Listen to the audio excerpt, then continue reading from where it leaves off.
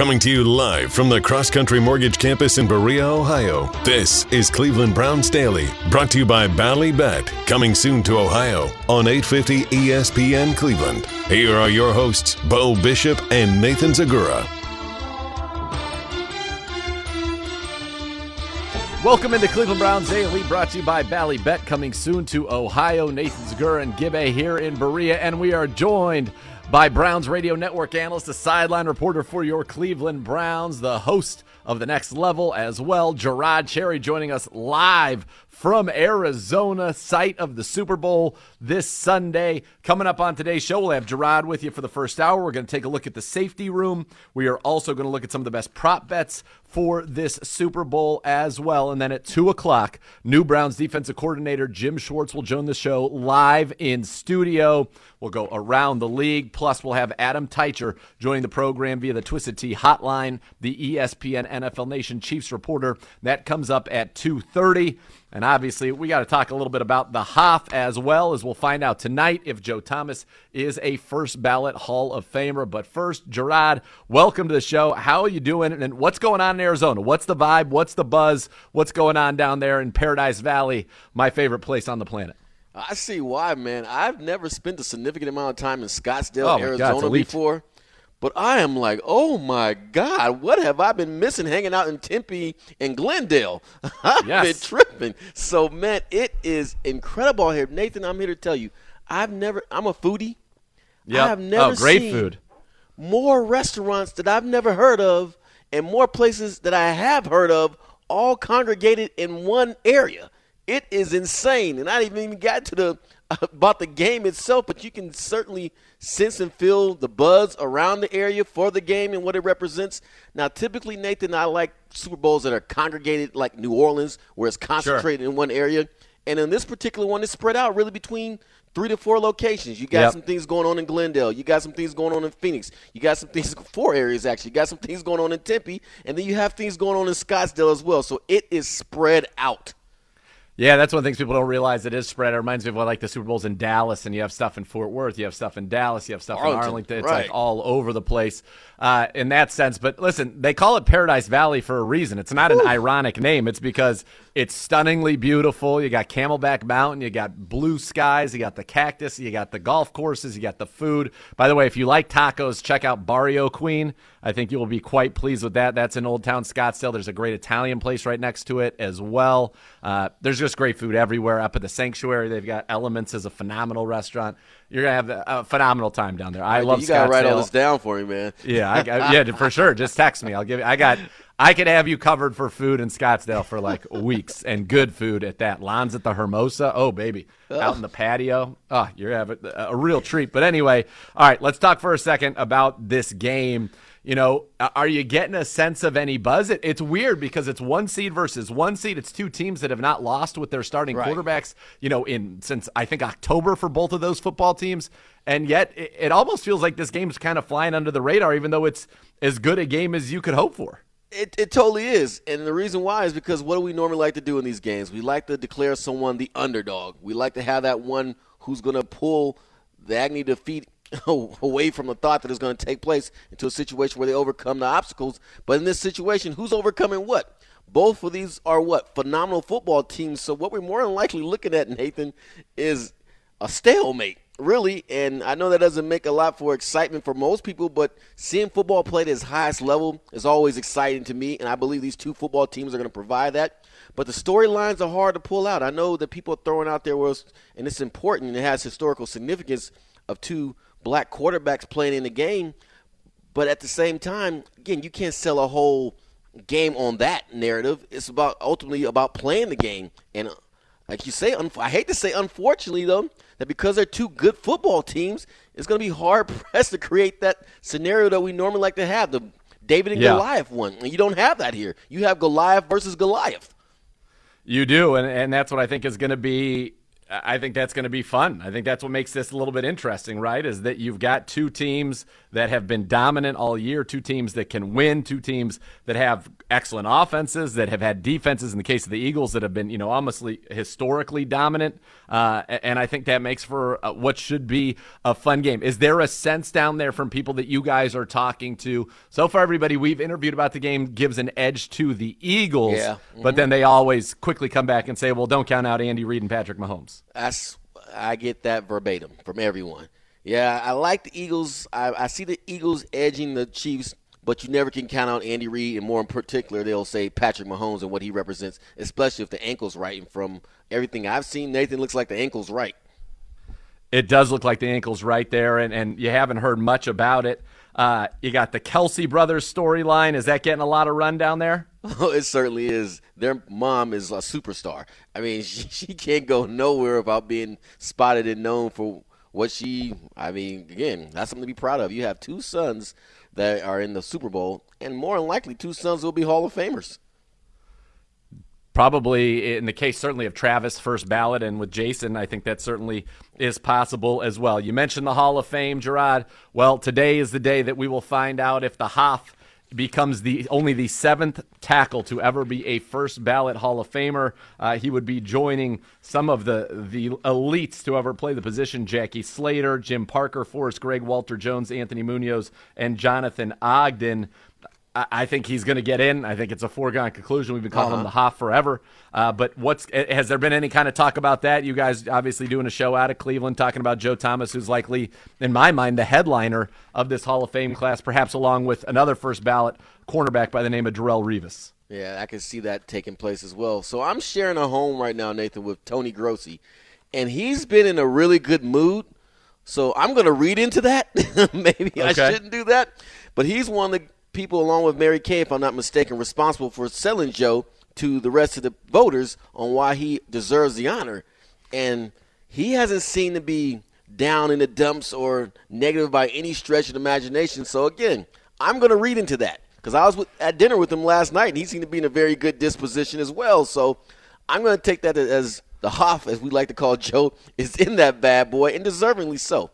And If you think about it from this standpoint, when you play for a team that loses the way in which he experienced it, Nathan, double the amount of games that he played, double the amount of practices that he practiced in, because you have no idea how bad your body in those scenarios just want to say the hell with this and quit and not be involved with it ever whatsoever. So to play at that high of a level in a situation where what was around him was not to his level is such an amazing feat. And a lot of times we don't put it in that context for people to understand. You always want to give it to the winners, and rightfully so, because we're in a meritocracy. But when you ever have that level of greatness on display and you're surrounded by futility, for lack of a better word, it's something to be said about what he did and what he accomplished. It's twice as hard is what I'm basically trying to say in a nutshell. It is. Well, Tony's probably happy. Maybe you guys are eating Italian food, and he's got golf courses all around him, so he's probably feeling pretty good down there in Arizona. But, yeah, I'm with you. I don't It would be, to me, a travesty. I think that there's no doubt that he gets in. Now, the NFL Honors air tonight at 9 on NBC and the NFL Network. Nick Chubb up for the Art Rooney Sportsmanship Award, as well as the FedEx NFL Ground Player of the Year. Joel Bitonio up for the Walter Payton NFL Man of the Year. And then, as I said, we'll find out if Joe Thomas will officially be enshrined in Canton come August, and I believe that he will be. I mean, we've said it all along. We've called him the Hoff. We've said he's a first ballot lock. 6 first-team All-Pros, 10 Pro Bowls in his first 10 seasons, and that puts him, just that one right there, puts him in pretty rarefied air. So the only other people who have ever done that, Merlin Olsen went 14 for 14 his first 14 seasons, Mel Renfro 10, Barry Sanders 10, Lawrence Taylor 10. Now the Hoff is the 5th. The other 4 all in the Pro Bowl. So it feels to me pretty likely. And in fact, there are only 3 people who did that in their first 9 seasons, which were Jim Brown, Franco Harris, and Derek Thomas. And you guessed it, they are also all in the Hall of Fame. So I think it is a lock for the Hoff. Now, speaking of, you're in a hotbed for the Super Bowl, but the NBA trying to go into Phoenix and saying, not so fast, Super Bowl. There are other sports to talk about down here, as Kevin Durant has been traded from the Nets to the Suns for Mikal Bridges, Cam Johnson, Jay Crowder, and 4 first-round picks in 23, 25, 27, and 29. The Nets then traded Crowder to the Bucks for 5 second-round picks, which is insane to me, according to the Athletic Shams Charania. blockbuster trade right there, Gerard. And I'd have to say the Suns now with Chris Paul, Devin Booker, Kevin Durant, and DeAndre Ayton have to be the favorite to win the NBA title. Certainly you can see that, but obviously they have to mesh and they have to make sure they're not just a collection of talented individuals. You hear me say that ad nauseum, but you do like their chances based on the talent quotient. And on a side note, Sean Marks was at Cal when I was at Cal, and I got to give Sean credit because Sean's like, you know what, Kyrie and KD, you're not going to end my tenure as a GM.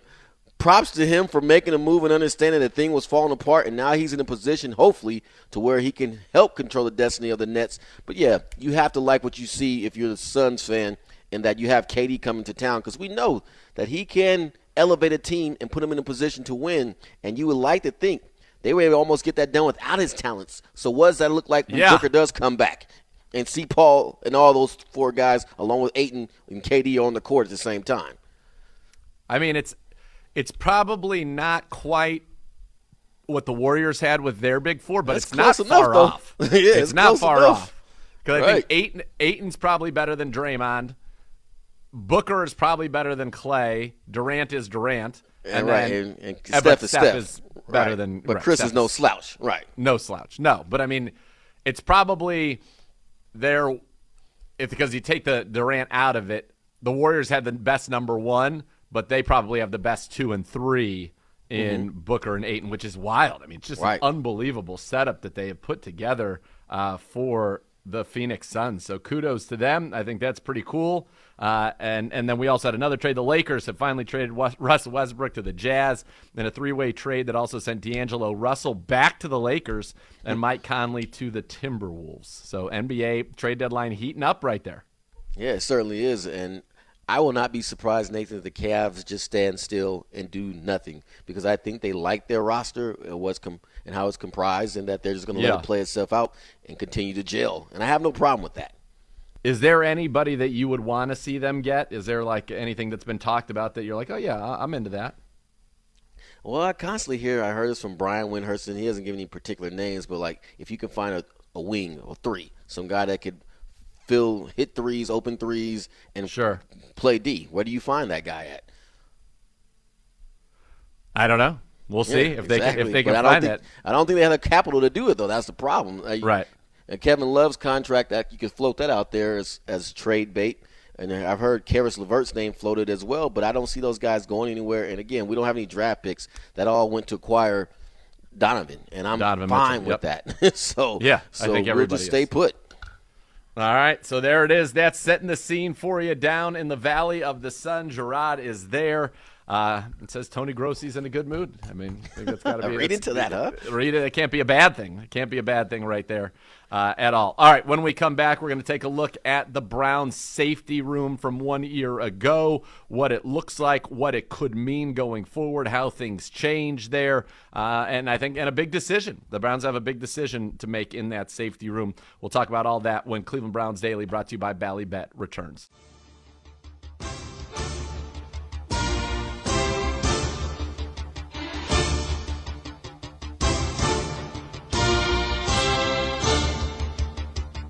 Cleveland Browns Daily brought to you by Bally Bet. Coming soon to Ohio on 850 ESPN Cleveland.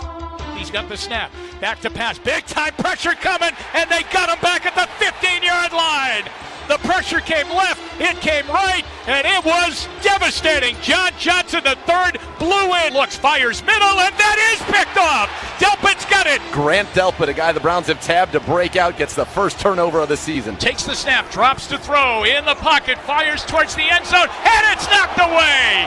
Great play in there, as getting in there is Delpit to belt the ball away. Yeah, just staying locked in for 60 minutes and just having that, killer mentality. We want to be a top 5 number 1 defense, so we got to stick together and play 4 quarters. Play action fake, throws middle, caught up to the 40, and he fumbled the ball. The Browns are on it. Are they going to give it to them? Yes, they are.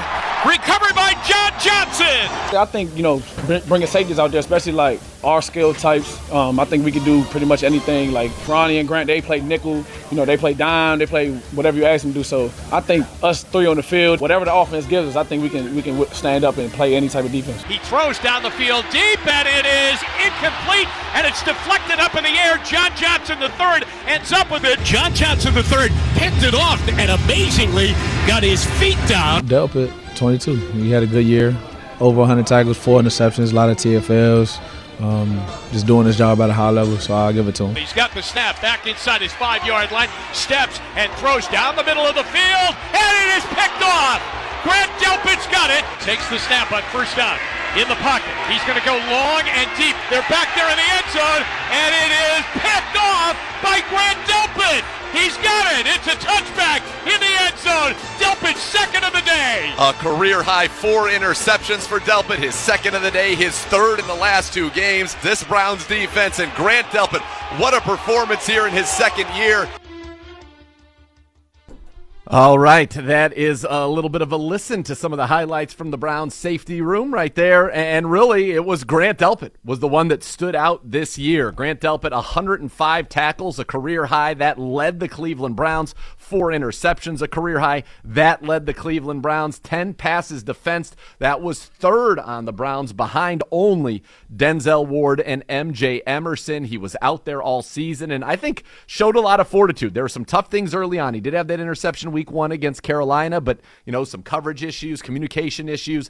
In times it felt like things were being blamed on him that were actually not his fault, and I thought he handled that well with a lot of class. And I thought he showed, Gerard, especially over the second half of the year, he really started to blossom. I thought his performance against Washington was elite, where you feel like, okay, Grant Delpit can be a guy that it becomes a star in this league as one of the safeties, and star safeties are very, very valuable in the National Football League. Oh, they certainly are. And early on, as you mentioned, Nathan, with the start of the season, getting the interception in a pivotal moment, and we're all thinking it's about to take off, the promise is going to be shown. And then went through some adversity, blamed for some things, as you described, that weren't necessarily his fault. But there were some things through the course of the season in the middle part that was his fault, and that he needed to adjust and address. And guess what he did? Just that. And that last quarter of the season, and I always say this, they remember what you did the last quarter of the season. And granted, with 17 games, it's hard to put out a quarter, but you get my point in that he played elite, flat out elite, making plays in the box, making plays in the passing game, getting interceptions. And I don't mean just like you're running the mill, the quarterback's throwing up the ball in the air and you just bring it down, but I'm talking about 2 feet in, back of the end zone, receiver caliber type of interceptions. So he showed you that he's a playmaker, so I'm excited for him, Nathan. And the key to it all is, hopefully for him, is that he continues to be a student of the game and apply himself and not rest on the fact that he had a last good quarter ending of the season, but says, you know what, this can be how I play on a regular basis consistently throughout the course of the season. Because what I did see was that there'd be moments in the game where you'd have a play, then there'd be a mistake, then you have a play, then a mistake. But at the end, though, to his credit, it became consistently making plays. It did, and that's exactly what, to your point, that's what he did. He had those in that last quarter of the season. I'm pulling up right now because I think that's a good thing to look at. And while it is not everything, right, it's something that if you're the Browns, you can go ahead and kind of try to build on as the season goes on, how you looked at that safety position and how Grant Delpit was able to perform for you down the stretch. And that's, as you pointed out, he really kind of turned it on and became one of the better safeties in the league in that kind of stretch run. If you look at the way that he finished his Pro Football Focus grades, week 17 was a 92, week 15 was a 72, and that's where he really started to kind of get things going. And so for the Browns, that's what you're hoping, that's what you're hoping he's going to be able to do going forward, to carry on that strong play that showed him to be one of the top, safeties in the National Football League. And if he can do that, all right, now we're really cooking with some gas, I think.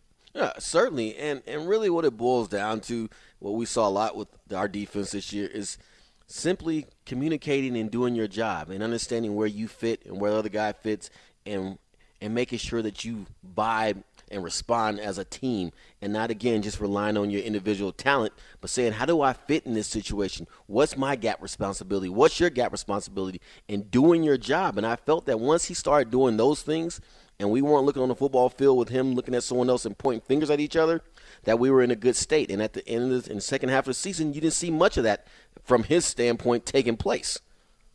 No, and not only that, over that final quarter of the season, not only did he play well, so did John Johnson. John Johnson, for the final couple of games there, was one of the top safeties at Pro Football Focus, along with Grant, and that's what you want to see them build on. John Johnson this year, 101 tackles, second on the team, 2 forced fumbles, 2 fumble recoveries, half a sack and interception, 4 passes defensed. But the Browns have a decision on John Johnson. Well, Go ahead, Dre. No, they certainly do, but the one thing I'll say, because he primarily plays free safety, I want those numbers down, Nathan.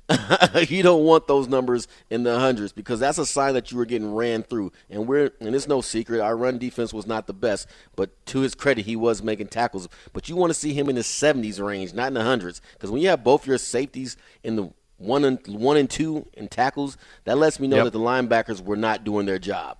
And they were hurt. I mean, that too. We went through our top 4 linebackers played less than 40% of the games this year for the Cleveland Browns, which is a tough place to be in, obviously, if you are the Browns. All right, we talked John Johnson, and here's the decision they have to make. He's in the last year of the contract they signed him to. He has been very, very good for the Browns at times. Other times been some inconsistency. He's been kind of miscast, as you mentioned, free safety. In L.A., he was much more close to the line of scrimmage, in the slot, in the box, near the football. That's what Grant also does well, and the Browns at the end kind of switched Grant to more of a free safety, and you just wonder, how does Jim Schwartz view this? Does Jim Schwartz want to get Grant Delpit in the box and pair him with a true center field safety? And if he's able to do that, what does that mean for John Johnson, who has been a leader on this team, a leader on the defense? He's been, obviously to a Super Bowl with the Rams, but the Browns would save $9.75 million if they cut him after June 1st with a post-June 1st designation. So is that something they're considering? That's what we have to look at. The only other safety on the roster, DeAnthony Bell, the undrafted free agent who made the team last year, who had 12 tackles, solo tackles in 16 games. Reserve list is Bubba Bolden. Ronnie Harrison likely will not be back. He kind of, I don't know what happened to Ronnie. He was so good in 2020, and then the last 2 years is just, it hasn't been at that level. But, Grant is back. John Johnson is back. Could that change? Possibly, but this is another room that's going to need a little bit of an infusion of talent, or just a veteran or somebody who's got some versatility to be that third or fourth safety with Jim Schwartz. Yeah, you certainly need that element in there, and yes, it's going to be a hard decision to make, because you hear $9 million, and again, with $9 million, you want a certain level of production. Now, the tackles are there, but from experience, I know that you're not going to weigh tackles on the same level as you're going to weigh in passes defended, interceptions, sacks, and tackles for loss. Those things factor in for you to make that type of a money. And is the potential there for John to do those things? Yes, they are. And at the same time, were there ways in which John can leave doubt into the decision for the Browns? Of course he can, because there were certain situations where I was like, John, you're a veteran. You're not making. You don't make that play. You don't make that decision, especially if you're the guy responsible for calling the calls out of the huddle. But then there are times where, like, John, that is an excellent play. That was an excellent decision. So it comes right back again to this idea of consistency. Really is what it boils down to. And have they seen enough to trust that he can be consistent? Because if he's consistent, Nathan, and playing the way that he's capable of playing, then I have no problem with that salary.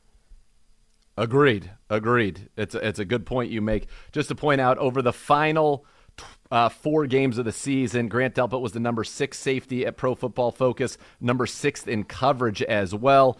John Johnson was 13th overall, and in coverage, John Johnson was 10th. So they finished the season strong. We need to see more, though, going forward.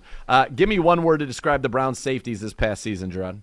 Inconsistent. I'll just call for what it's worth. It'd be times like, that's what I'm talking about. Yeah, fired up. And it's across the board. It wasn't just John. It wasn't just Delpit. But you also bring Ronnie into the equation and what that represented. And unfortunately, a lot of times it was just inconsistent play. Where's the communication going on between you and the cornerbacks? Why are we still having blown coverages in year 3 of a defense? And that's hard to explain and ascertain and then accept. So that played a part in it. And then from a run fit standpoint, what are we doing? Why are we not lined up in the right places? Because ultimately, Nathan, that is the job of the safety, to be that quarterback in the secondary to make sure guys are doing the right things from a run fit standpoint, even if it's the linebackers. And obviously, from a pass coverage standpoint, you have to be on the same page in communicating that. So ultimately, I would say inconsistent, because there are times where it's like, this is beautiful. This is what I'm talking about. This is encouraging. This can be dominating and domineering. And then there are times like, what in the hell are we doing? Yeah, I said promising, but also frustrating, because I think you saw that Grant Delpit could be a star in this league.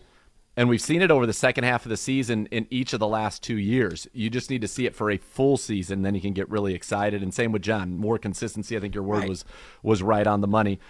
What's your level of importance this offseason for this position to be improved?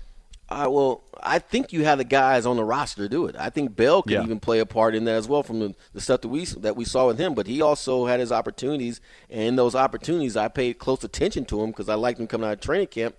He also made several mistakes that doesn't help his cause as far as making the right decisions in open space. So he has to work on that. But I do think you have the ability and the talent within these guys to get there. Now it becomes a matter of coaches getting it out of them and making sure that they stay consistent with it. And that is the key. And the thing about it is so interesting to me, Nathan, is that I know they got good coaches. That's the part that's like, you got good coaches, so what are you not doing, or what do you need to do from a paying a price standpoint, from a commitment standpoint, to get to that place to where you are playing on a consistent level? Yeah, to get it right so that you can get the job done. All right, when we come back, we're going to take a look at some of the fun props. We'll have Gibbe MC, some of the Super Bowl 57 props guides, odds picks from more than 400 Chiefs and Eagles props from Sportsline. So that'll be a lot of fun. We'll take a look at that when we return here on Cleveland Browns Daily, brought to you by Bally Bet, coming soon to Ohio.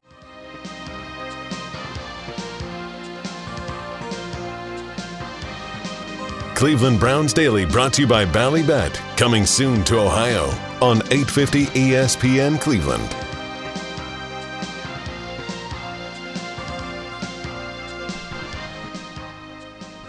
There's a new way to cheer on your Cleveland Browns with the help of your favorite four-legged companion, Barking Backers. Presented by Milkbone is the Browns' newest club for pet parents worldwide. Sign up today at barkingbackers.com. Barking Backers, the fan club for dogs. And Gibbe, we love to get into this.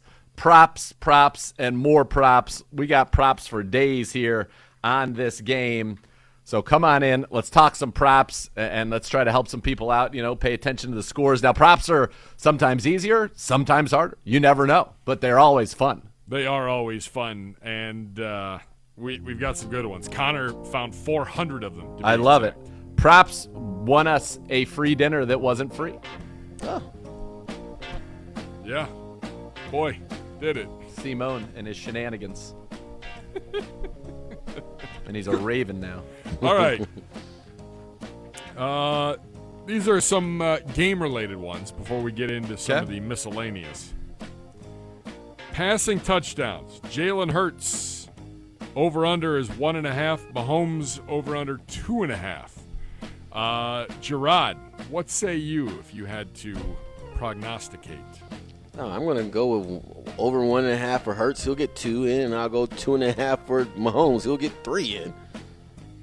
All right, so Vegas clearly thinks that Mahomes will be under 2.5. That's minus 224 to take that, which means you're laying out $224 to win 100. They think that over is a long shot, the biggest long shot, plus 159. They think Hurts is pretty well spread, so you're laying odds on both sides of the Hurts one. If I was to do this, I would probably go the under on Hurts and then the over on Mahomes just for fun, because the Eagles are just so effective at running the ball in. But I just would take it for the odds on Mahomes to go under 2.5 are just not worth the juice. It's not worth it. The juice is too big, too much.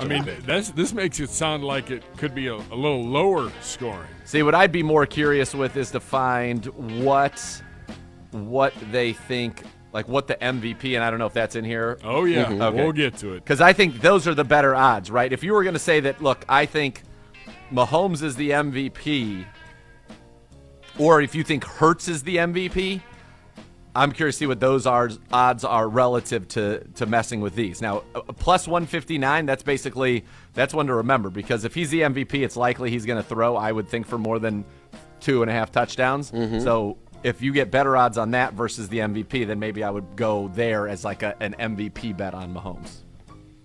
All right. Some more prop bet fun. Miles Sanders over under 59.5 rushing yards. Oh, I like that. I like that over. We were talking about it yesterday, Gerard.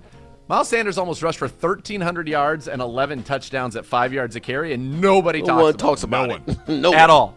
Yeah, I like that. I do too. I like Pacheco as well, just to throw that out there. I like Pacheco over 49.5. I think that they could try to run the game, and that gives you a little bit of a hedge on Mahomes stuff. Like Pacheco over 11.5 carries, I like that a lot too. So again, some more of the prop bets in the receiving yards. And I bring up the 2 wide receivers because we went through some of their numbers yesterday, which were mighty impressive considering, the Eagles were the best run team in the National Football League. A.J. Brown over-under was 71.5 receiving yards. Devontae Smith, 61.5 over-under on receiving yards. Gerard, how you feeling about that? See, I anticipate it should be a defensive battle, but I got a feeling that the offenses are going to end up at some point taking over this game. So I'm going to say I'm over on everything in regards to receiving yards. So I like the overs. You like that? I think Devontae Smith at 61. I like A.J. Brown. Those are fine, but what I'm more interested in is below that, you can go for who has the most receiving yards. Mm-hmm. I think Marquez Valdes-Scantling, first of all, over 35.5, I like that, but plus 600 to do that, and then Devontae Smith plus 500 to be the leading receiver, or Goddard at 1,200. I like those odds. Where's I think Kelsey that could be at? Plus 300. So good value on him, but he's the top favorite, and he has the highest total, so they think that he will be the leader, which that's not a bad bet either. For example, I would not put anything on Kelsey over or under 77.5 where you're laying odds. I'd say, okay, I think he's got the most in the game at plus 300. That's a nice little swing at the plate. Oh. Reception-wise, here are some of the prop bets. Devonta Smith over under 4.5 receptions in the Super Bowl. He's been a catching machine here in 2022-23. Travis Kelce's over under was 6.5. Any thoughts? Those are tough. A.J. Brown is only 1 catch more than Devontae Smith and was 10 yards more. These ones are tough.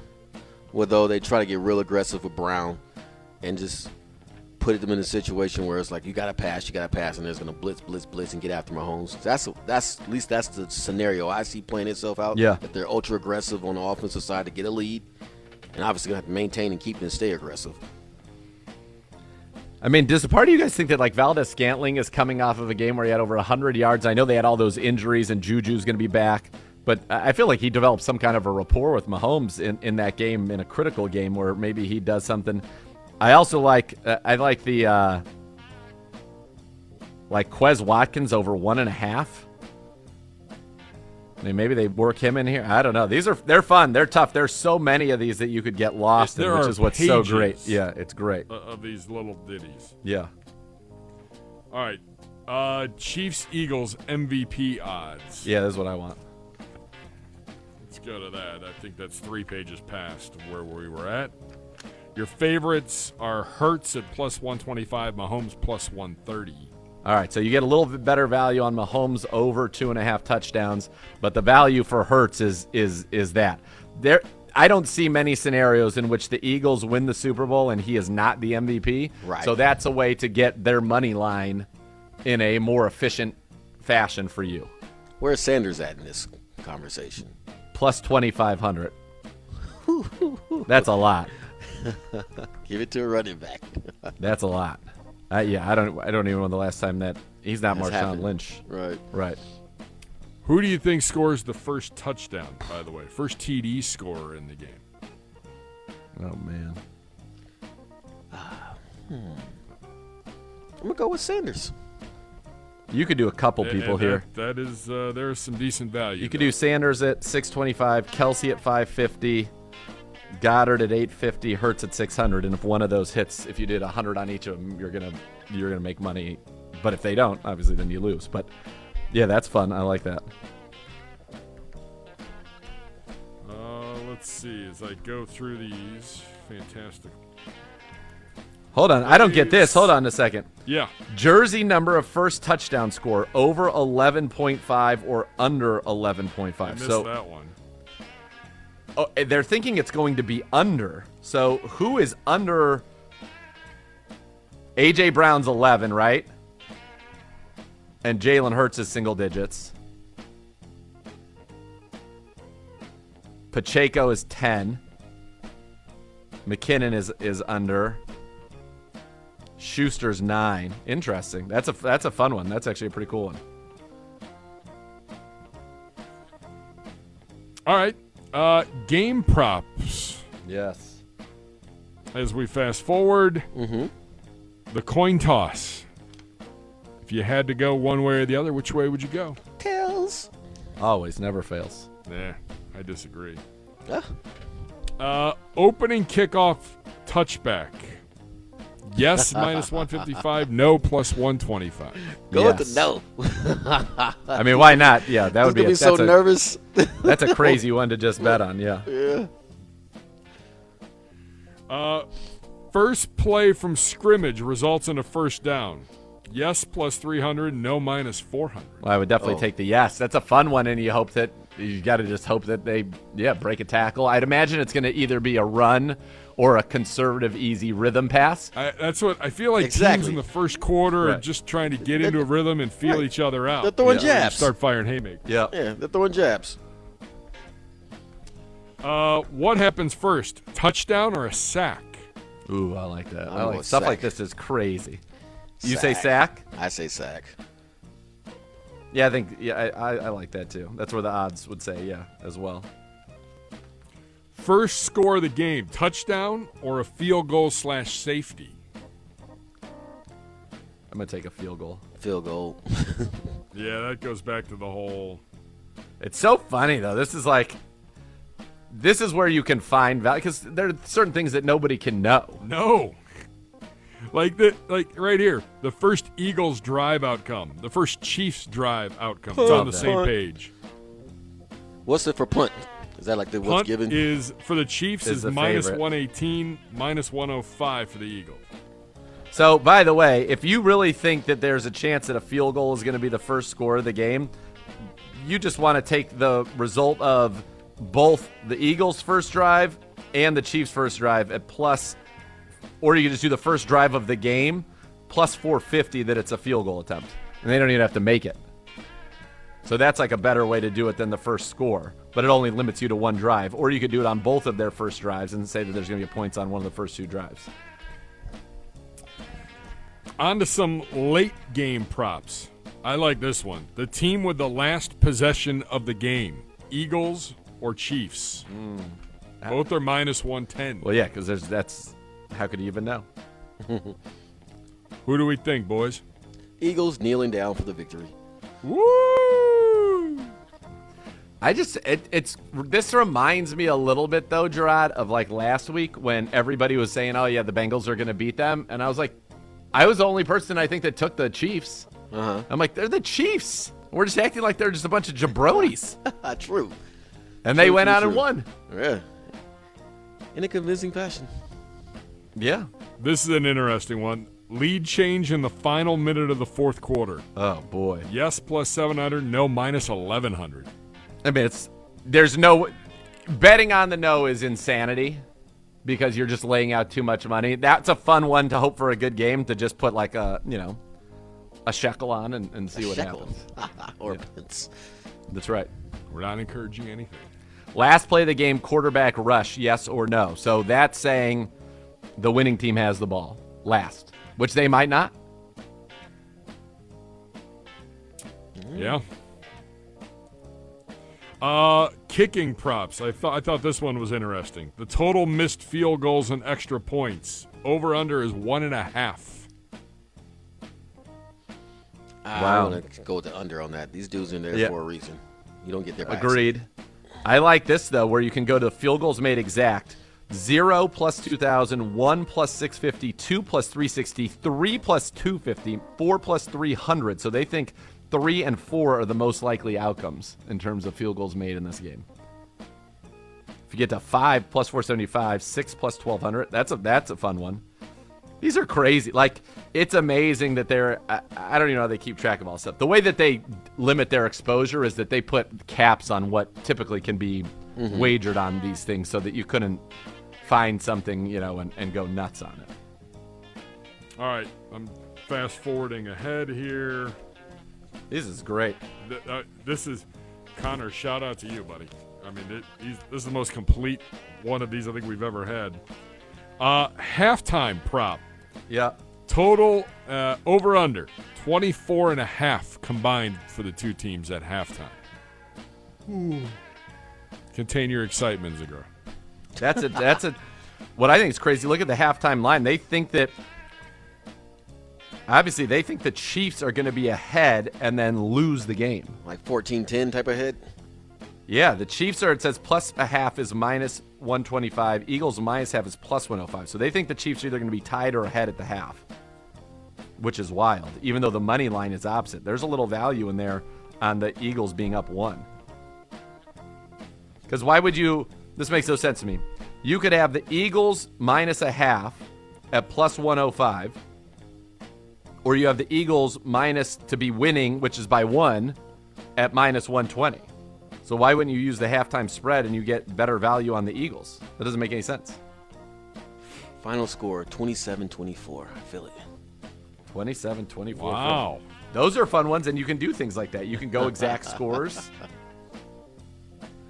You played in Philly, didn't you? Yeah, I did. Were you with Joe Banner? Yep, he was there. Entertainment props. National anthem. And I'm jumping ahead because I do have a question I want to ask both of you. All right, here we go. Yep. National anthem length, over 125 seconds, under 125 seconds. Who's singing it?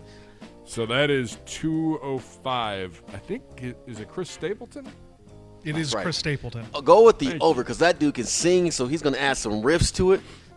Maybe at the end when he'll do the Whitney Houston, brave light, all that type of stuff. Oh man, I think we're going. I would take the under here. I would too. Really? I think he's going to be efficient. I think so. I think he's going to be efficient. Man, I think he's going to sing, man. The No dude frills. can sing. He can. He can. It's going to be an 100% over, guys. He's long-winded. Over all day long. I'm telling you, this dude can sing. I mean, granted, he strikes me as a guy who has respect for the flag, and not saying if you embellish the anthem that you don't. But I think he's going to do it. I think Slick is right. I think he's going to do it. All right, I want to have a little bit of a discussion here real quick before we say goodbye to Gerard. Okay. On Roger Goodell yesterday. Oh, good. On the state of today's officiating. I don't think it's ever been better. Gerard, what say you to that? What do I say to this idea that I don't think it's been better? Well, having the perspective on the sideline and seeing some things that I saw that were just egregious bad calls, I can't agree with that. Because I saw some stuff, I'm like, how are you calling that? And as a matter of fact, why are you calling that? You're literally on the other side of the football field throwing a flag that something you shouldn't even be involved in. So I can't agree with that. Sorry. I don't agree with it either. I don't think it's even remotely in the possibility that it is. Why can't they just put the eye in the sky in? What is the issue with this? Why can't they just have the camera above? Like, it's that simple to fix this. It's crazy. The other thing I wanted to bring up, and I know it's in around the league at 2:15, but Gerard won't be here, what is the NFLPA doing trying to get rid of the NFL Combine? How dare you get rid of the NFL Combine? I can tell you why. It cost what me are they about trying $5 to do? million to get rid of it. What are they trying to do? Hand me the paperwork there. Well, what they're trying to do is say that it degrades and dehumanizes you, and it's too, without saying it, too close to an auction, if you will, as far as what it represents, is what they're trying to say. So what is their proposal? Nothing. They want to do like NFLPA regional combines. They think it's ridiculous that not everybody can get into the combine. Mm-hmm. The one quote from DeMaurice Smith: "Would you want your son to spend hours inside of an MRI machine and then be evaluated by 32 separate team doctors who are, by the way, only doing it for one reason? The reason? To decrease your draft value." Mm-hmm. Like, this was a big thing at the NFLPA meeting last night. The reason is not to decrease their draft value. The reason is to protect their organization from acquiring a damaged asset. Right. But as a player, you won't see it in that light. Of course not. But, I mean, that's – Look, I get it's the underwear Olympics. But there are some – I feel like the NFL has gotten better in getting rid of some of the stupid questions and the scheduling, questions that are not right that get asked to prospects. Yeah. But I still think there's a value to having the NFL Combine, and how dare you try to take away my experience in Indy 1 week out of the year. Yeah, exactly. Trying to go to St. Elmo's, huh?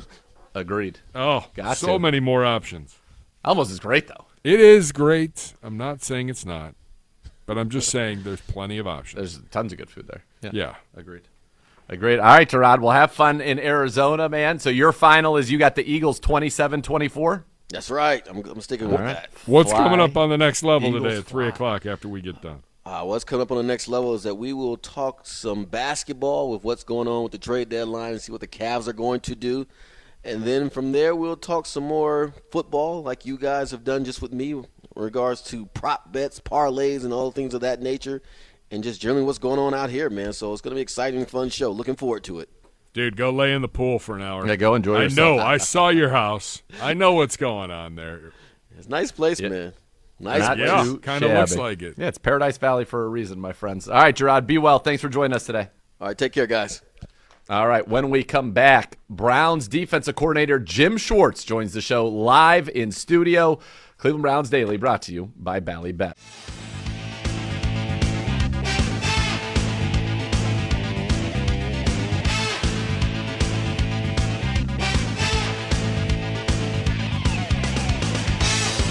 Cleveland Browns Daily brought to you by Bally Bet. Coming soon to Ohio on 850 ESPN Cleveland.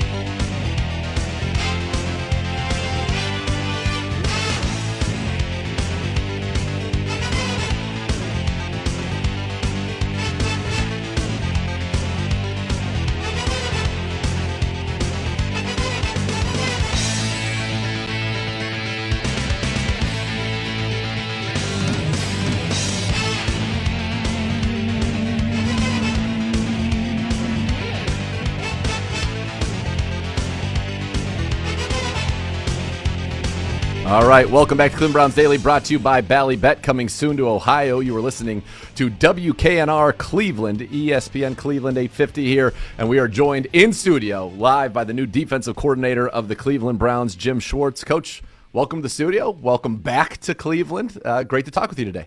Yeah, thanks for having me, and it's great to be back in Northeast Ohio. I've sort of taken a little trip around the Great Lakes, Cleveland to Detroit to Buffalo. So we've gone full circle. You have, and you crushed your opening press conference. That was people talk about winning the press conference. Fans were always very pleased, and one of the reasons is that connection you have to this city and what you had said about it.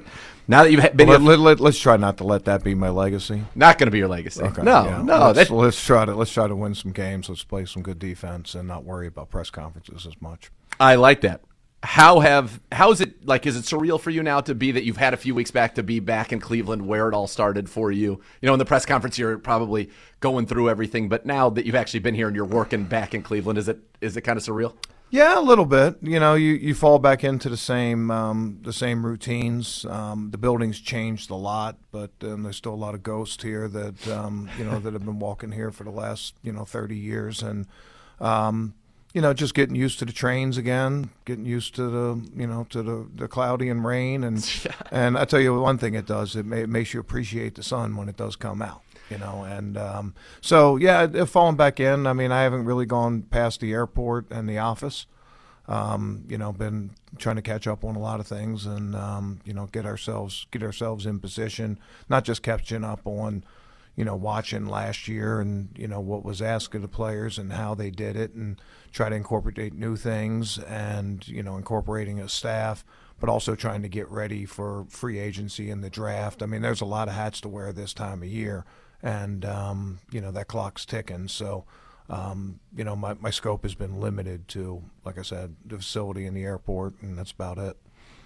So walk us through a day in the life of Jim Schwartz. As you mentioned, I imagine there's some evaluating the current roster, evaluating people that you'd like to bring in, whether it be free agents or in the draft. What's kind of the day like for you right now? Well, I mean, it's really not people that I would like to bring in. It's players that Andrew and Kevin would like to bring in. And my perspective is how they would fit in what they're going to be asked to do.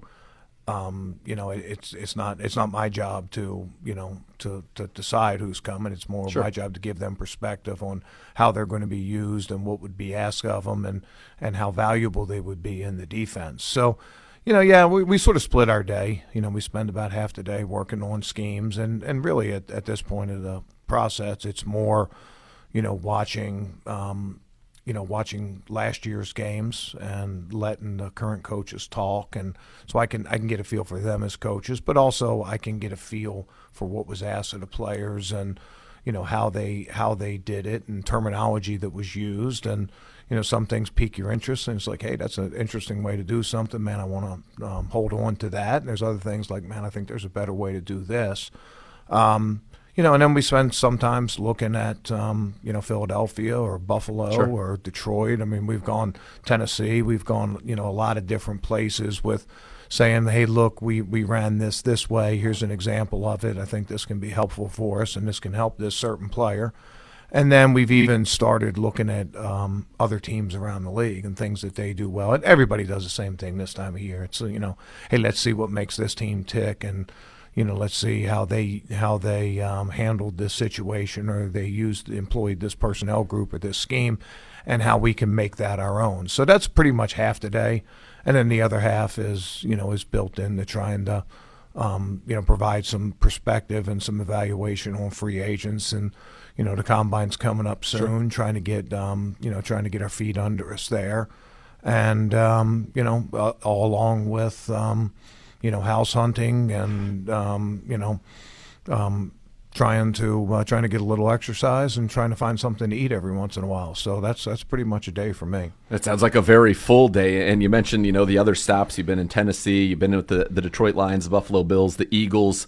Head coach obviously in Detroit. But one thing I noticed everywhere you've been, you've sent defensive tackles to the Pro Bowl, with Haynesworth with Tennessee, a first-round pick, 15th overall, and Ndamukong Suh, who you drafted in Detroit with your team there, first-round pick, 2nd overall. He's still playing, by the way, with Philadelphia. Marcel Darius, who was the 3rd overall pick in Buffalo, and then Fletcher Cox, who's still playing in the Super Bowl with Philly, also a first-round pick. Well, you better mention Kyle Williams in there. Kyle Williams was phenomenal in Buffalo as well. One of the best players I've been around. Our scheme is very friendly for defensive linemen.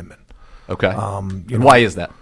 Well, we're not gonna slow them down with a bunch of stuff. We're gonna ask them to go create some havoc and to go, I'll watch my language here. We're gonna ask them to go mess some stuff up. Yep.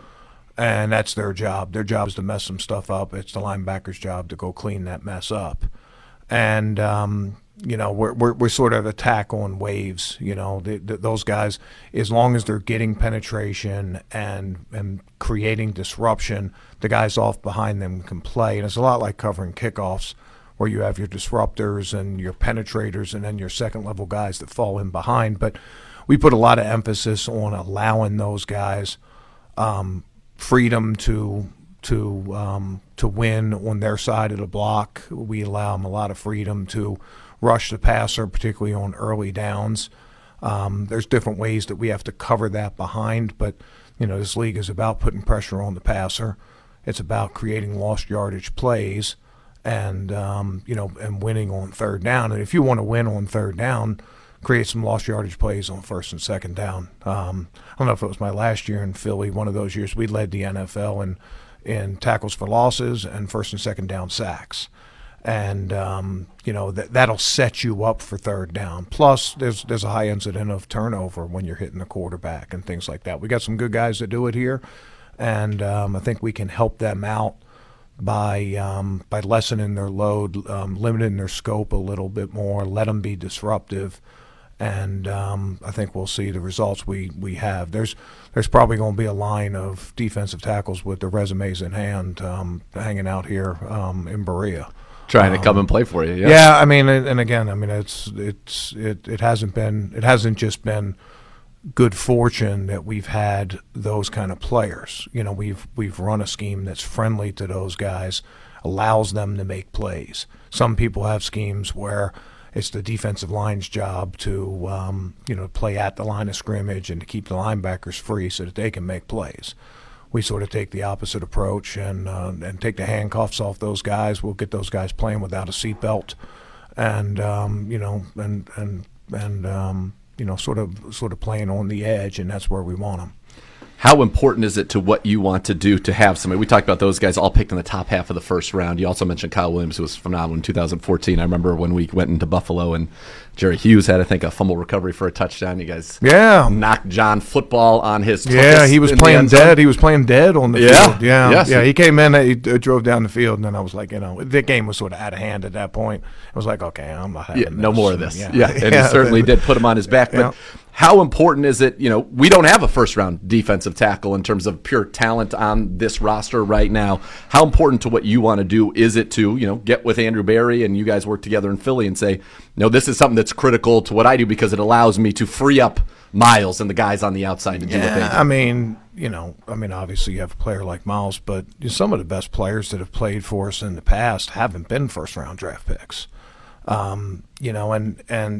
I don't think it has to be that. Yep. I've had guys that have been seconds and thirds and fourths and even undrafted free agents that have been very productive in this, and there's certain skill sets that we look for and a little bit of play style that maybe other people might not appreciate as much.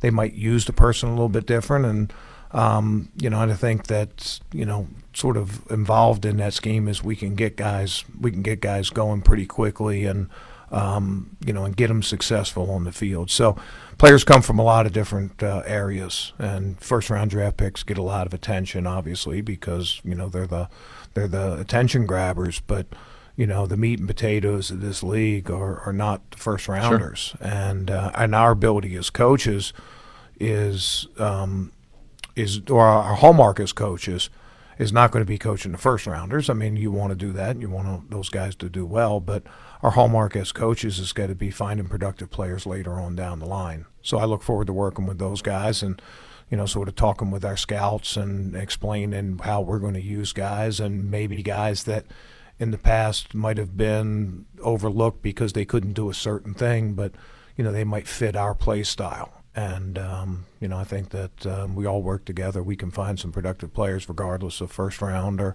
high-priced free agent or anything else. So when people talk about, a Jim Schwartz defense, you hear a lot of wide nine. For our listeners, what does that mean? Yeah, I haven't called it the wide nine for years. We were when I was in Tennessee with Jim Washburn, who I think is one of the best D-line coaches in the history of the National Football League.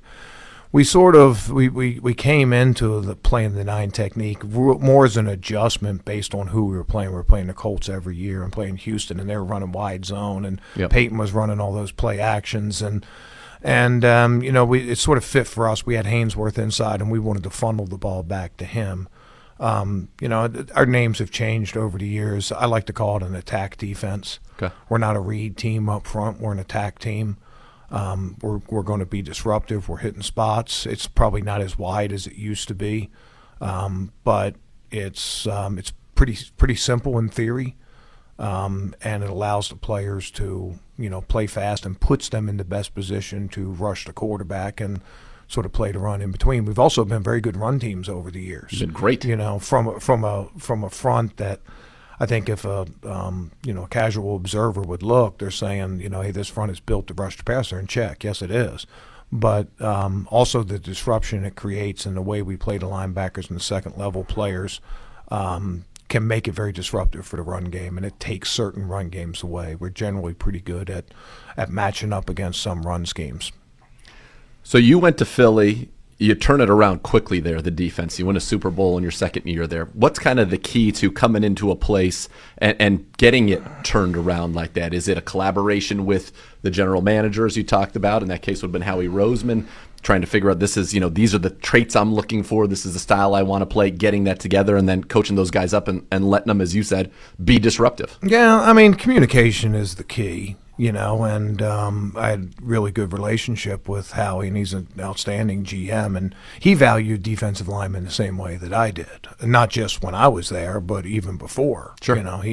He always had his vision. And probably one of the reasons I got hired there was the way he was building the defense really fit into sort of my style and how the players were going to be used, and he knew if he spent money / drafted players that it wouldn't be wasted money. I think probably the biggest thing, we're just going to find ways to streamline communication.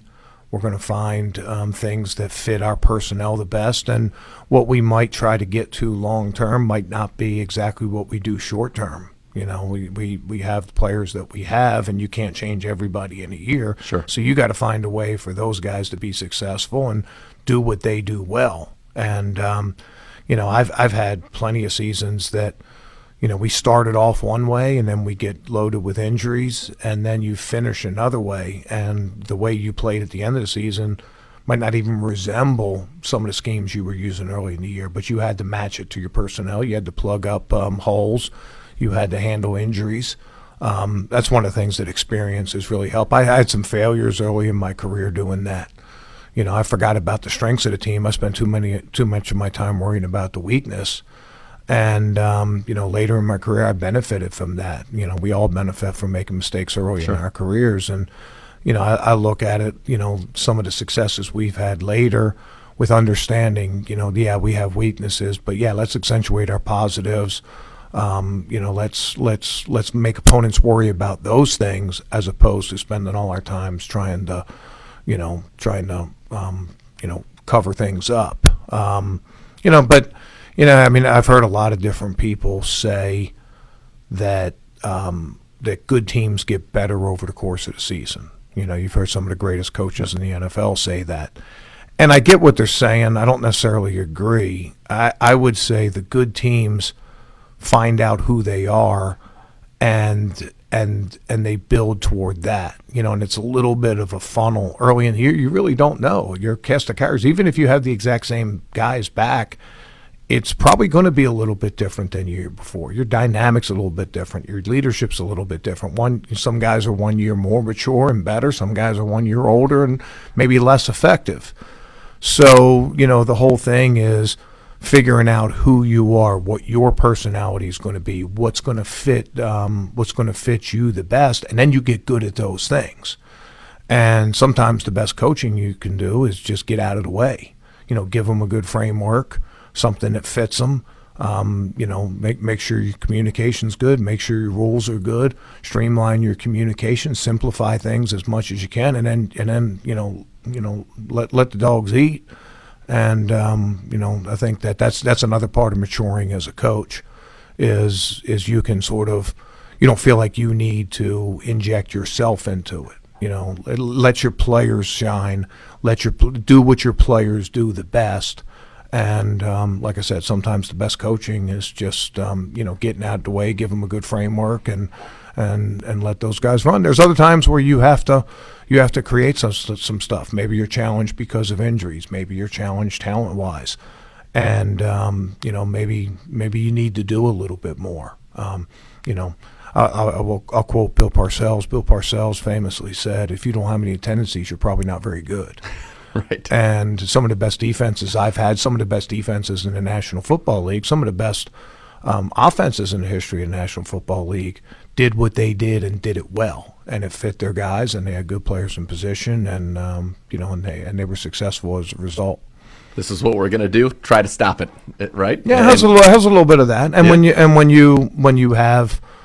you have players like you mentioned, when you have good guys up front or guys that can cover. I'm really excited about our corners. Great corners. Yeah, and I've had probably I've had varying degrees of corners. When I was in Buffalo for a year, we were strong up front. Jerry Hughes, Marcel Darius, Kyle Williams, Mario Williams. We had a lot of sacks, and we led the league. We were good in just about every area. We were really good defense, maybe one of the best I've had. But little bit under recognized was how strong our corners were with Steph Gilmore and Leotis McKelvin and Corey Graham and Nickel Roby, Aaron Williams at the safety. I mean, those guys could cover, and you didn't need to protect them very much. And he also had a great attitude of I got that guy, and get out of my way, clear the dance floor for me. I'll get that guy covered. Cover is a lot of swag and a lot of confidence, and you got to back that up. But those guys did, and that freed us up to do so much more stuff up front. And like I said, I'm really excited to work with the young corners they have here. I think that can put us in a good position. That can sort of synergize with what we do up front. Maybe there's times we can bring more guys in protection because we can single guys up in the back end. There's times we can be aggressive, and that'll help guys like Miles out. They'll take chips off of him. That'll take center slides away from him and give him some more one-on-one opportunities. And when it's all said and done, I've said this with a lot of great players in the past, but I'll have a little spot on my wall in my office that says anything that gets Myles Garrett one-on-one is a good scheme. Yeah, and and then you just let him play, But we don't need to try to necessarily scheme guys to get open. I mean, if you do, maybe they do, maybe they don't. You're sort of counting on the offense to screw up, or you're bringing more than they can possibly go, which has its own pitfalls. But we can get our best players one-on-one and create matchups for those guys. We'll be in a pretty good place, particularly with guys like Miles. What makes Miles so special, and why are you so excited to coach him?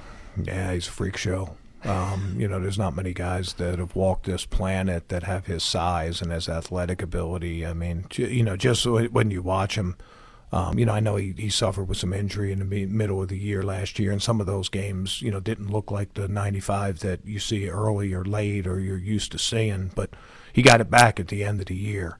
And, just incredible balance, incredible bend, explosiveness.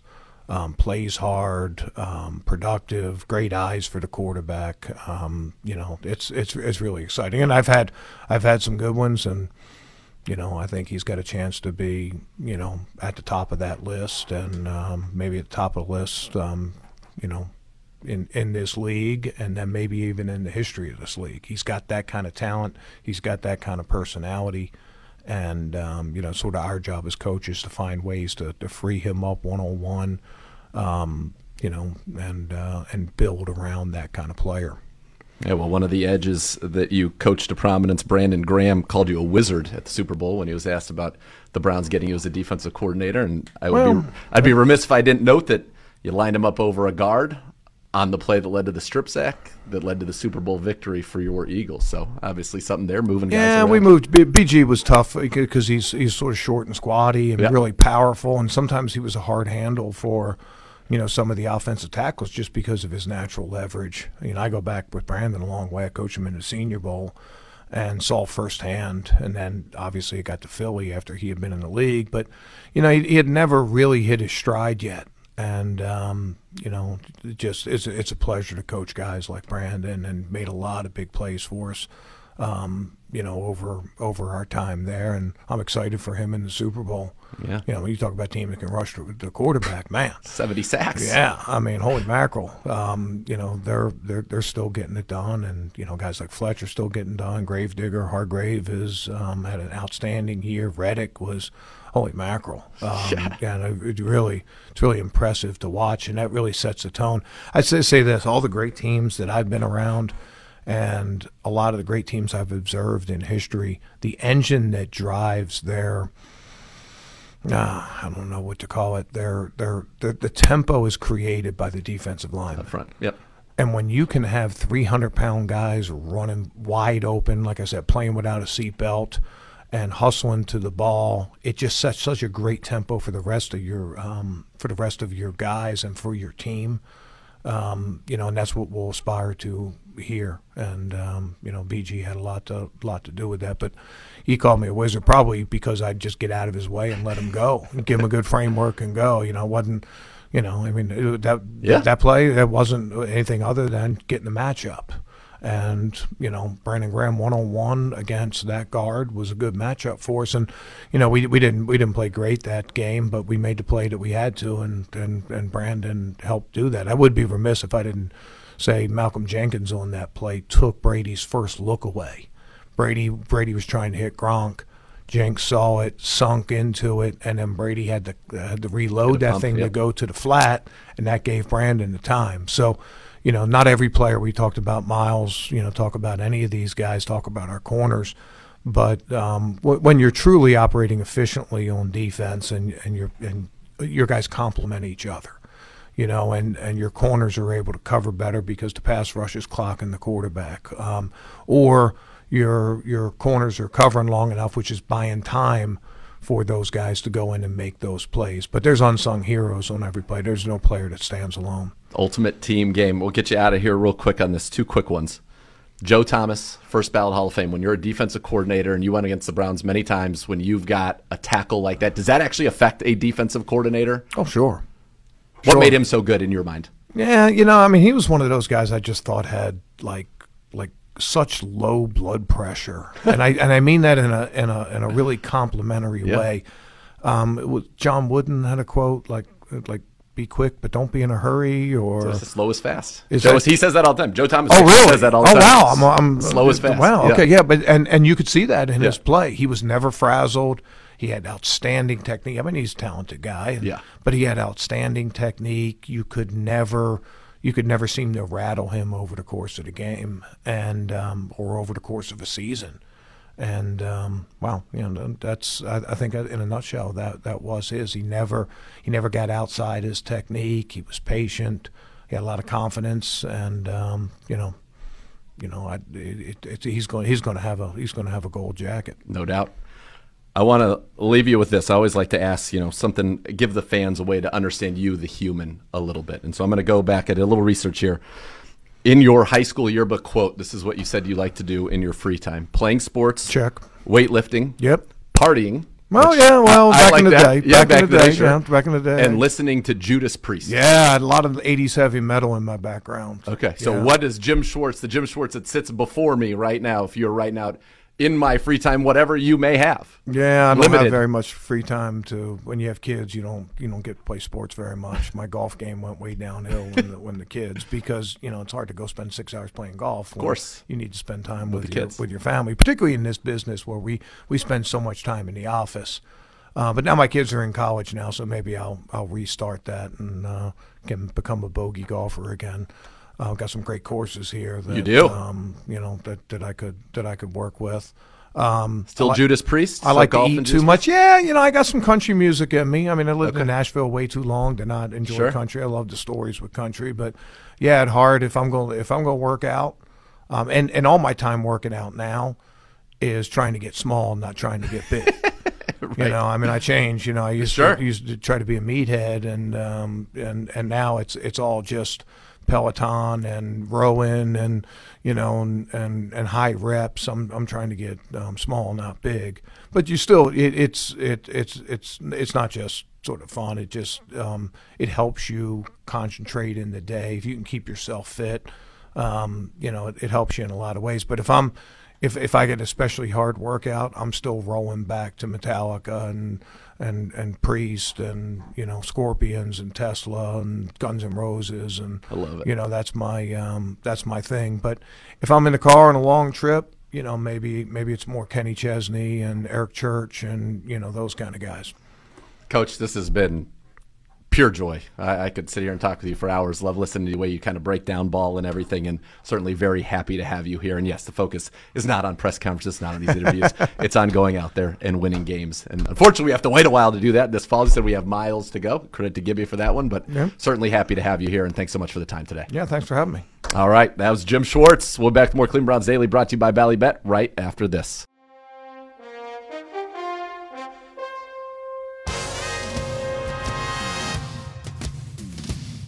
Cleveland Browns Daily brought to you by Ballybet. Coming soon to Ohio on 850 ESPN Cleveland.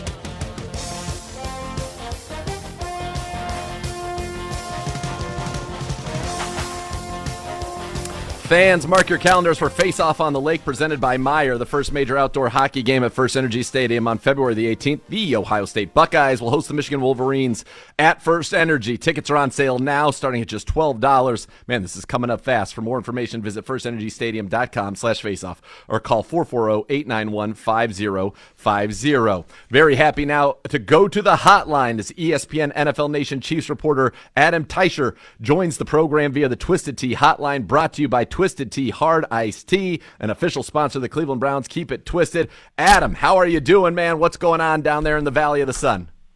Hey, how you guys doing? We're great. We're great. Adam, am I crazy? I was last week on our show. We had a lot of people come on, or 2 weeks ago leading up to the AFC Championship game. I was the only one that picked the Chiefs. I was like, everybody's just acting like the Chiefs are going to get rolled. They're the Chiefs. You've got Mahomes, Kelsey, Andy Reid, Chris Jones, and now we're going to the Super Bowl. And I'll tell you, I've had a bunch of people on the show this week, and they're all on the Eagles. Am I going nuts? This team's been the AFC Championship 5 straight years, the Super Bowl 3 times out of the last 5. They've won it once, maybe twice now, and it feels like they're Rodney Dangerfield getting no respect. I'm dumbfounded.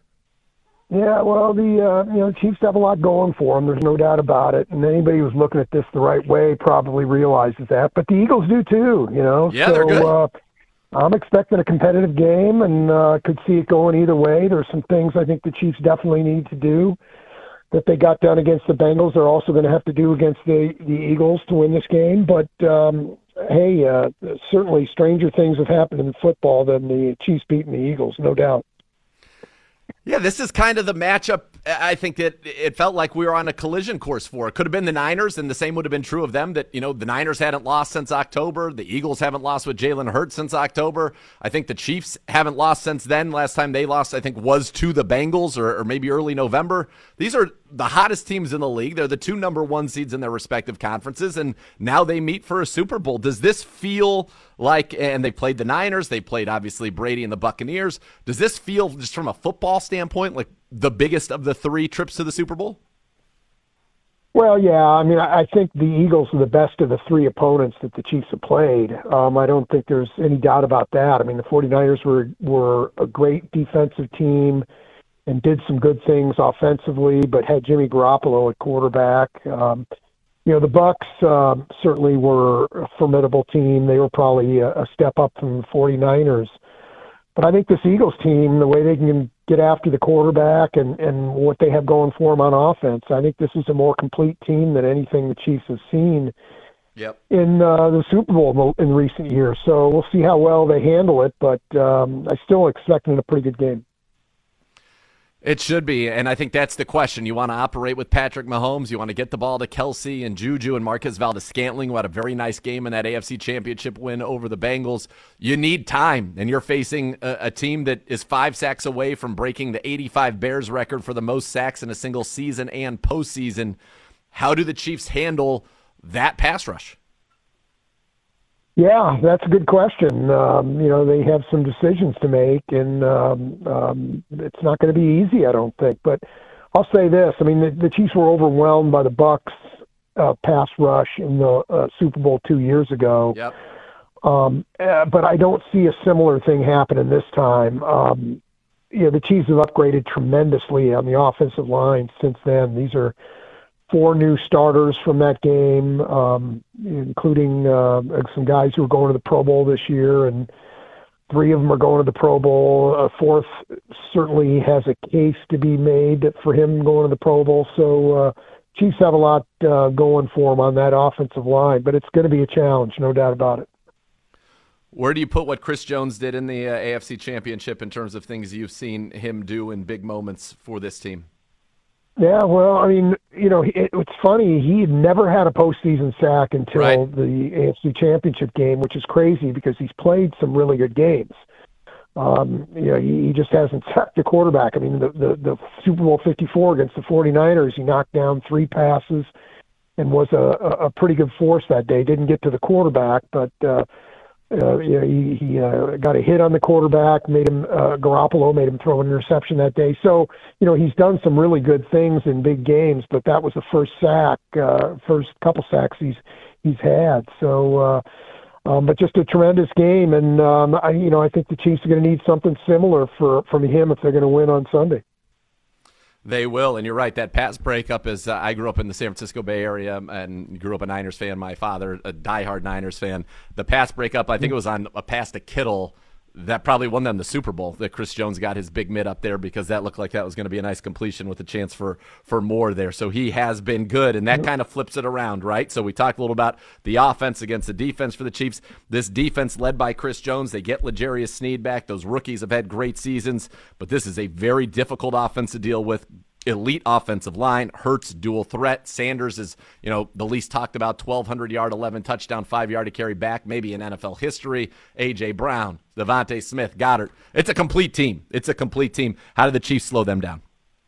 Yeah, it's a good question. This game to me is like all Chiefs games that I analyze and look at beforehand, in that I always feel like it's going to come down to what happens when the opponent has the ball and what the Chiefs are going to get done on defense. And they have to get – that's how I felt about last week's game, or the AFC Championship game against Cincinnati. And, I felt like the Chiefs had to get some things done that they hadn't been getting done against the Bengals. They needed to pressure the quarterback, which they had not done a good job against Cincinnati. Well, they got 5 sacks and got some other pressures on Joe Burrow. And they needed to play well in the red zone. And they made the Bengals kick 2 field goals on 3 trips into the red zone. And they needed to force a couple turnovers. They forced a couple turnovers. Those are the kinds of things they hadn't been doing against Cincinnati. I feel like it's going to require a similar effort by the Chiefs this week against the Eagles. They got to make them kick field goals. They got to get them off the field early with some takeaways, a couple takeaways maybe, and then some pressure on Jalen Hurts wouldn't hurt either. So I think if the Chiefs can get those 3 things done in a reasonable amount, similar to what they did maybe against the Bengals last week, that they can win this game, that they will win the game. But it's now whether they can get it done, I don't know. It's going to be a bigger challenge against the Eagles than it was against Cincinnati. In your mind, is Isaiah Pacheco a little bit of a wild card in this one? Because if there is one area, and this was talking to some of the Eagles people, that they are susceptible to, it is a power running attack. Pacheco's really kind of brought that to this team. Could he be a wild card in this one, an X factor? Oh, absolutely he could. I think there is that potential there. He's sort of revitalized the Chiefs running game since he took over from Clyde Edwards-Helaire as the featured back. I think that a healthy dose of Pacheco makes a lot of sense for the Chiefs.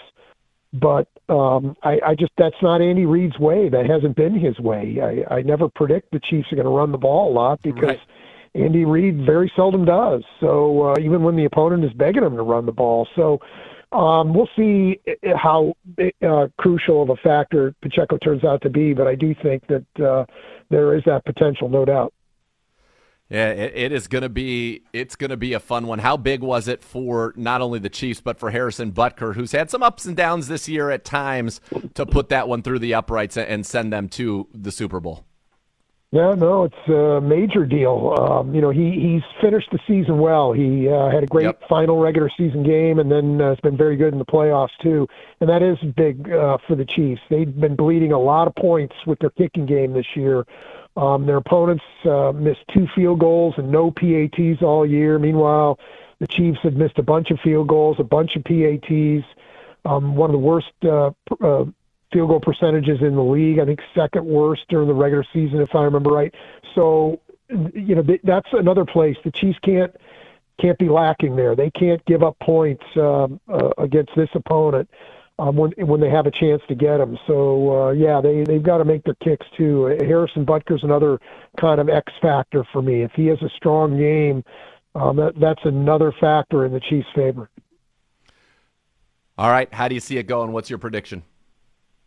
Well, like I said earlier, if the Chiefs can get some things done defensively like they did against Cincinnati, I feel pretty good about their chances to win. I just don't know. They've been up and down on defense this year, and The pass rush has been fairly consistent, but other than that, you don't know what you're going to get from that group from week to week. So I just don't know that you can count on the Chiefs defensively. And in that case, I'm going to go with the Eagles in a close game, a high-scoring game, maybe 34-30, something like that. Wow. I have a feeling it's going to be a great one. It'll be interesting to see how it all shakes out. So many storylines. It should be great. 1 seed versus 1 seed. Let it rip. Adam, thank you so much for joining us. Hey, anytime, guys. All right, that was ESPN NFL Nation Chiefs reporter Adam Teicher joining us via the Twisted Tea hotline, brought to you by Twisted Tea Hard Iced Tea, an official sponsor of the Cleveland Browns. Keep it twisted. Cleveland will be back with so much more to come here on Cleveland Browns Daily, brought to you by Bally Bet.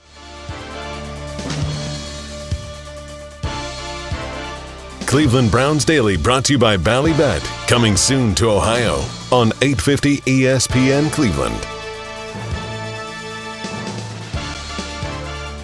When a medical mistake causes you injury, call the medical malpractice attorneys at 1-800-ELK, Ohio. Elk and Elk, proud partner of the Cleveland Browns. All right, wrapping it up. If you're just joining the show now and you missed the one-on-one with Jim Schwartz, find it. I know we're going to post it. Seek it out on the podcast. Listen to it. It was awesome. He was very generous with his time, generous with his answers, and I think you'll learn a lot about him, his philosophy as a coach, and kind of a look at what we'll get out of this team. Also, best wishes to the Hoff. Yeah, I said the Hoff. They're not going to get this wrong. He's going to be a first ballot Hall of Famer because he just is. It's like when the guy got up to speak on behalf of I forget who it was. Manning. On Peyton Manning. Bob Kravitz. It's Peyton Manning. It's the Hoff. That's why you call him that. That's because he is. So best of luck to him tonight. NFL honors will be going on tonight, so lots of good stuff there to check out, and should be a lot of fun. But obviously, we're all hoping for the great news about our good friend, number 73, the Hoff, Joe Thomas. And if he does go in, if he is in fact enshrined in the Hall of Fame, we might have a chance to talk with him tomorrow. I'm assuming that we will find time. More importantly, I'm assuming he will make a few minutes. I hope so. Us. He's going to be quite in demand, a busy man out there. And rightfully so, and deservedly so. Yes, indeed. I just wonder, he is not a man that is one with the limelight. No, he doesn't like it on him, but it's going to be on you for the next 8 months, and again, deservedly so. Agreed. Embrace it. Enjoy it. Soak it in. Come on. I don't know what time this is going down tonight. I feel like we're going to have to stay up late before we get the official notification. But it's worth it. It's the Hoff. It's going to be a moment that we won't forget. No. Nice job with Schwartz today. Thanks, brother. He was great. I really enjoyed talking with him. So we got to give him a lot of thanks. Thanks to Gerard Cherry for joining us as well. Thanks to Adam Teicher from joining the program. People from Arizona calls. We had the DC right here in the studio. So it's been fantastic. And then Gibbe, bon voyage to you. Yep. I'll be back Tuesday. Okay. Any word from Bishop? No, I sent him the a fun text and then asked him, how's Disney, brother? Kids must be loving it. Nothing. He's enjoying it. He's in the moment. Weather's nice. Weather's good. Yeah, he ended up getting good weather. It looks like the weather. He's going to have one bad day Saturday, maybe. It's now going to be Sunday when he's flying home. So he should be good. He should be clear through it all. He's safe. It's going to be a real delight for him. I think Bo's calling in tomorrow. Little final over-unders of the year, the Super Bowl score. I think Poisal will be in studio. Final position preview, or review, I should say. Mailbag tomorrow. Yep, little mailbag, so get ready with that.